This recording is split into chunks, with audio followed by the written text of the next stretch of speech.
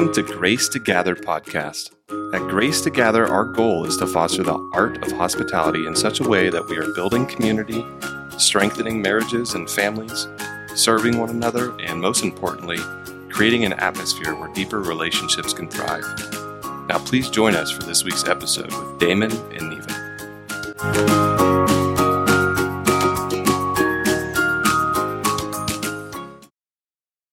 Hi, I'm Damon.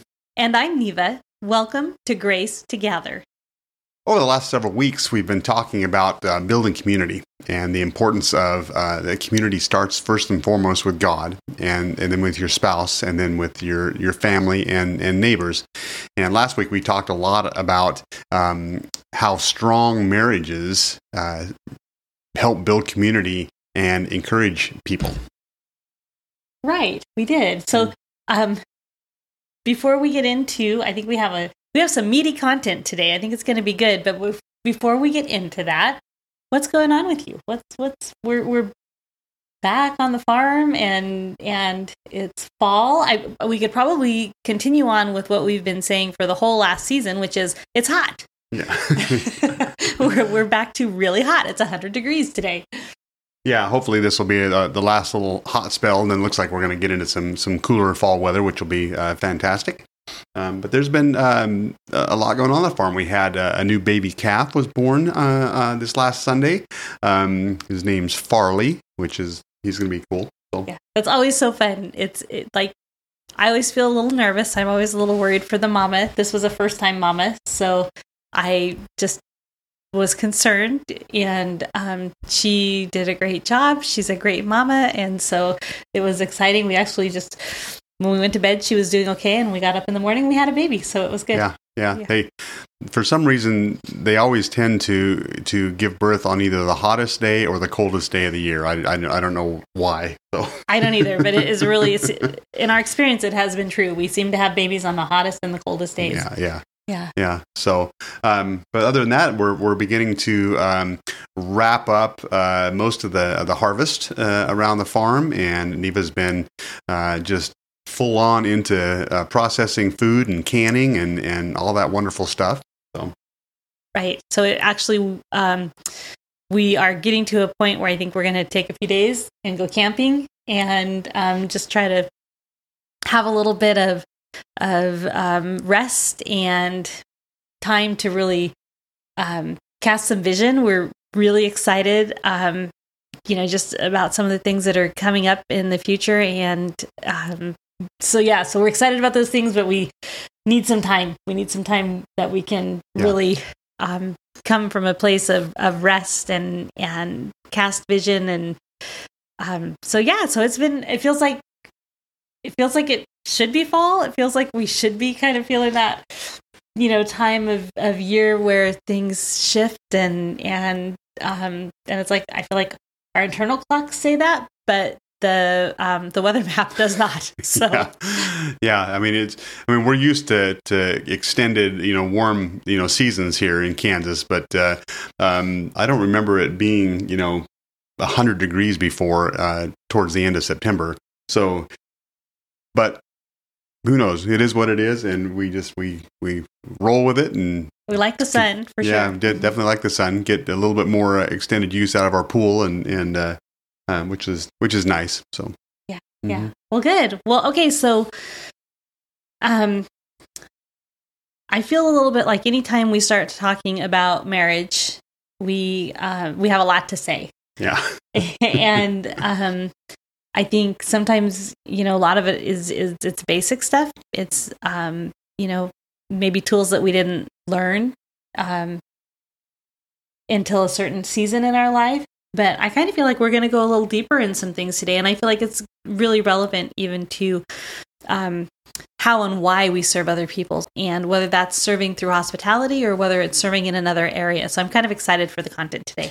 Yeah, so before we get into inviting your kids into the process of hospitality, we want to talk a little bit more about the importance of the marriage relationship and how vital it is to building a strong community.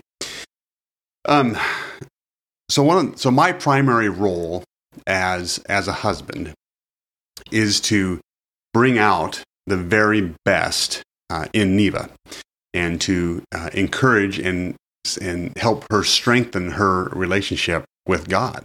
And I do this by encouraging her and supporting her in her strengths, abilities, and talents, and coming alongside of her in areas where she may be a little weaker, to support her and lift her up. Doing this allows her to flourish and also allows her to pour herself out into other people. Neva's primary role as a wife is to respect and provide domestic support to bring out the very best in me. Jesus tells husbands to love their wives, and he tells wives to respect their husbands. He doesn't tell wives to love their husbands. He says, wives, respect your husbands. And that's because he knew and knows that the primary need of a woman is to feel loved and cherished. And the primary need of a man is to feel respected and honored. When we can learn to do this well as husband and wives, it creates an atmosphere that allows both of us to flourish. So Dana and I have found in our relationship that this is really an area that can be challenging, because a lot of the time, those things that we, might see in someone else as a strength or as a positive, or someone who is respectful, those things in the marriage relationship can suddenly become negative because a strength can become a challenge. Yeah. And respect can be maybe a demand, a feeling that, that is demanded, or, so these words, although they're important and they're true, if we're not careful, we can look at them in such a way that they become negative and can have a negative impact in the marital relationship. So when we learn how to do this well, it enables each of us to become who God has created us to be. He's created each of us with our own individual personalities and likes and dislikes. And when we're able to fall into the plan that He has for us and the roles that He has for us, then what we can see is that serving each other becomes a lot easier and a lot healthier in our relationships. And so this really is the basis for community. When you do this right, when you can get this right in your marriage relationship, then it helps to enable you to get this right in your family relationship and then also in your community relationships.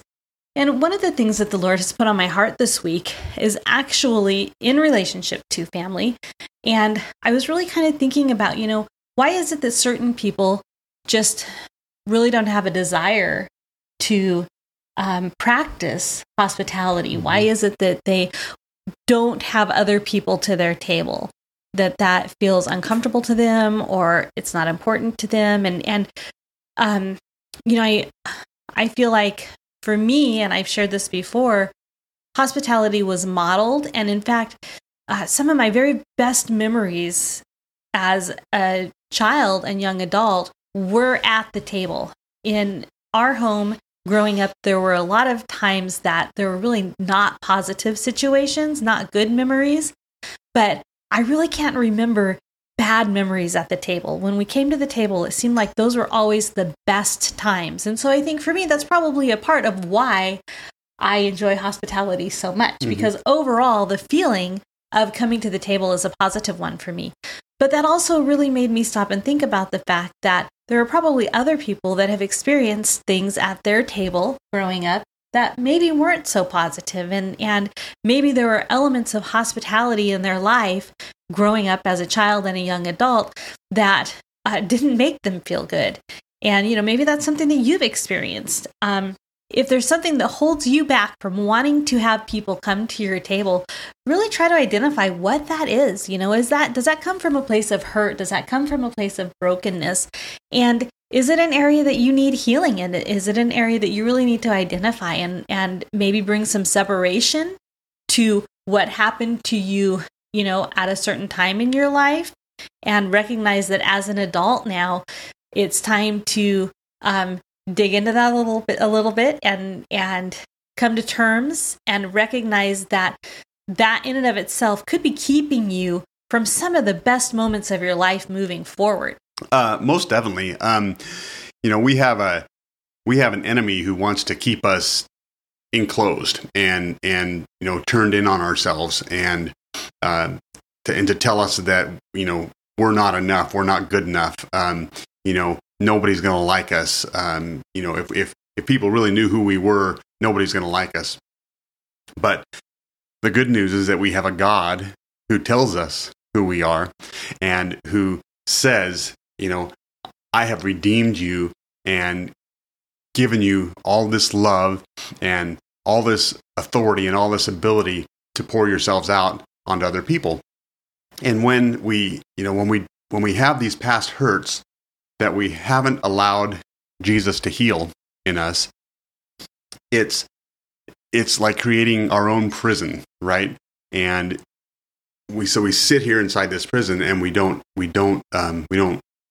flourish. We don't accomplish what He's intended us to do and to be in life. So, like Neva said, if you're finding yourself not wanting to practice hospitality and not wanting to have people into your home, then take that to Jesus and find the root cause of that hesitancy, and then ask Him to heal it in you. And you know what? He will, because community is so important to Him, and He wants you to thrive and to have life abundantly. Absolutely. Mm-hmm. But unfortunately, when we allow those prison walls around us, and we have certain things in our lives that, we respond a certain way to because of our past circumstances, we can also transfer that to our children. Mm-hmm. And so when we have those insecurities or hurts or fears or whatever they may be, if we're not careful, then we can transfer that to our children. And then we're creating a whole nother generation that, for their own reasons, may not have a desire to come to the table and build community and to really follow what Jesus has commanded us to do in relationship to how we live our life and how we engage with each other in community. Mm-hmm. Yeah. So how do we raise up and encourage our children into the act of hospitality and servanthood? Proverbs 22:6 in the Amplified Version says, "Train up a child in the way that he should go." In other words, teaching him to seek God's wisdom and will for his abilities and talents. And even when he's old, he will not depart from it. So it takes intentionality to train up your children well, right? And model for them what it looks like to practice hospitality. All of our children, we have 4 children, and all of them practice hospitality. Our youngest daughter, who just here recently turned 20 years old, for several years she has invited her friends over, and she'll make dinner for them and encourage them, and it's been great to watch and see her thrive in that area. Yeah, you're absolutely right, Damon. Our kids all practice hospitality. It's important to all of them in their own way. They do it differently because they are different. But I think that's where it's so important to model hospitality. We have to be the ones that model it to our children. They pick up what we do. They pick up our good and they pick up our bad, right? We know that. We see that.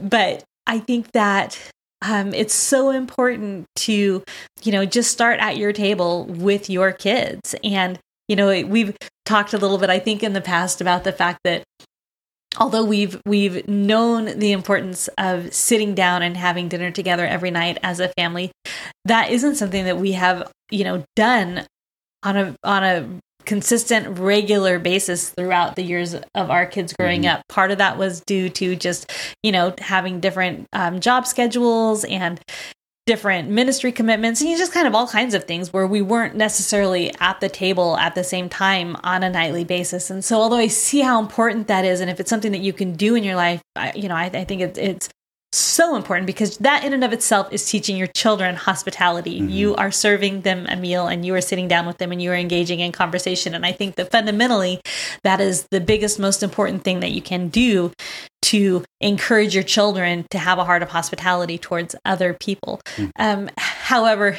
in our family, we did come to the table on a weekly basis, one way or another.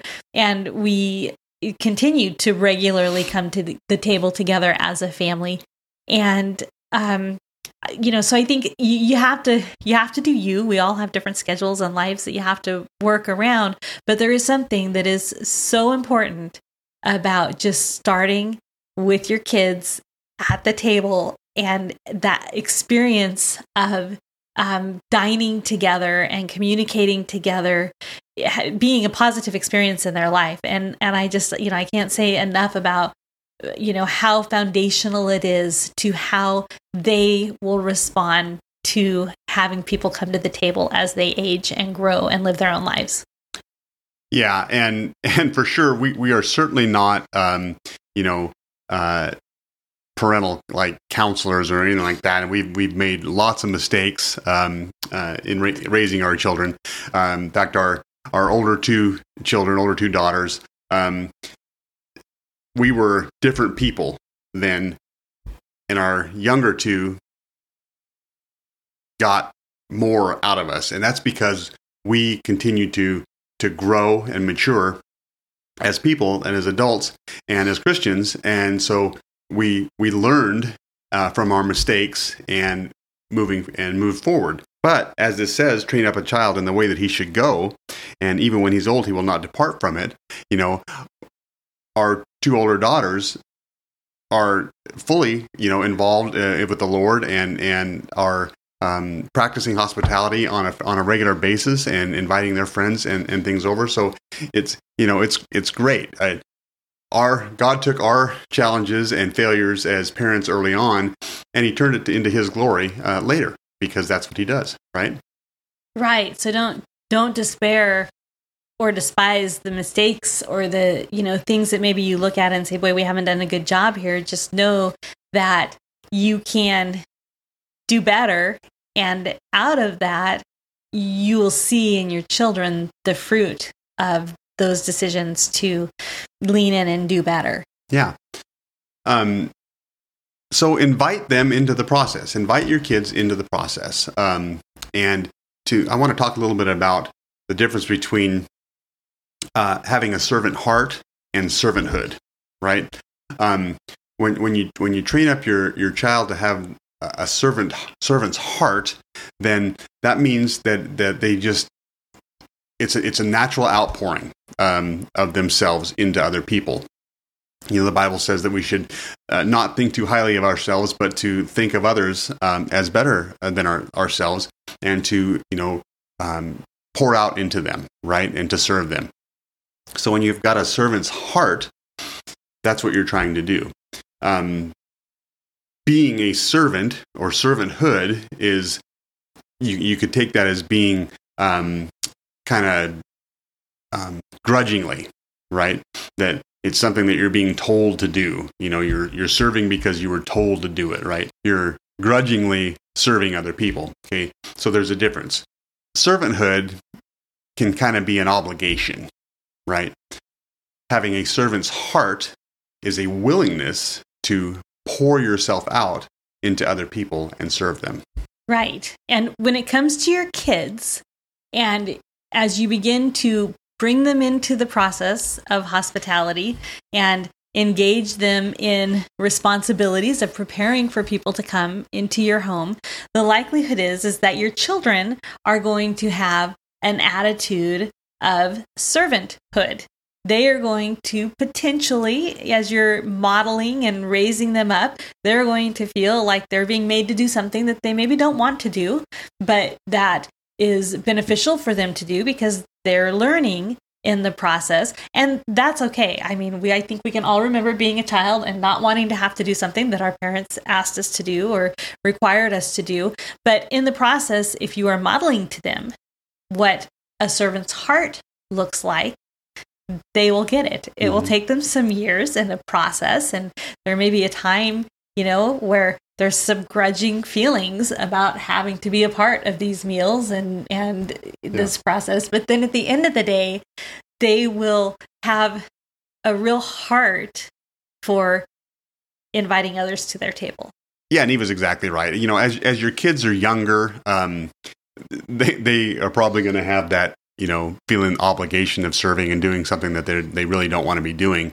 But as they grow older and mature, then that servant heart really starts to come out, okay? Because over time, they've learned what it means to serve other people, and they've learned how it comes back into them and into their spirit, right?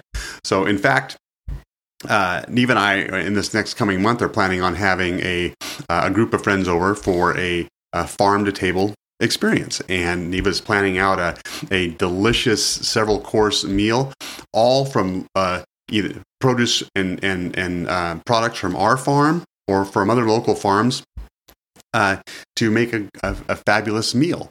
Two of our children were like, "Yeah, certainly, we'll come serve. We'll help you out so that you can engage with your guests." And even our older adopted son, Rory, said, "Yeah, I'll come help out. We'll come serve. We'll have dessert, and it'd be great." So that's fantastic. Train up a child in the way that they will go, and they will not depart from it. So by inviting them into the process, and encouraging your children in their talents and abilities and lifting them up, they can become all that they are intended to be from the Lord. In fact, I wanted to read to you from Colossians 3. I like the Amplified version, the way that it puts it. So this is really, for the whole family, right? To encourage and lift up and build into that strong community. His wives, be submissive to your husbands out of respect for their position as protector and their accountability to God, as is proper and fitting in the Lord. Husbands, love your wives with an affectionate, sympathetic, selfless love that always seeks the best for them. And do not be embittered or resentful toward them because of the responsibilities of marriage.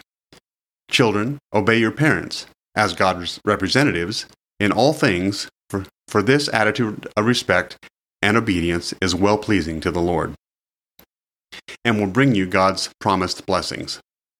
Fathers, do not provoke or irritate or exasperate your children with demands that are trivial or unreasonable or humiliating or abusive, nor by favoritism or indifference. Yet treat them tenderly with loving kindness so that they will not lose heart and become discouraged or unmotivated with their spirits broken. So fathers, it is on us as husbands and fathers to be the leader and lift up our family so that we encourage them to be all they can be in the Lord and encourage them to pour themselves out and serve others, which is the basis for all community. We hope that this episode of Grace to Gather has brought value to your life, that it has given you some things to think about in relationship to maybe your own past experiences and also what you would hope for your children in the future. And so we believe that we can change the world just by inviting people to our table, one table at a time. So we will see you back here next week for the Grace to Gather podcast. Don't forget to follow us on social media, and don't forget to check out our new YouTube channel as well. Thank you for joining us on this journey of hospitality. Please like, follow, and share us on social media. For more information, you can also check out our website at gracetogather.com. Join us next Wednesday for another episode of the Grace to Gather podcast.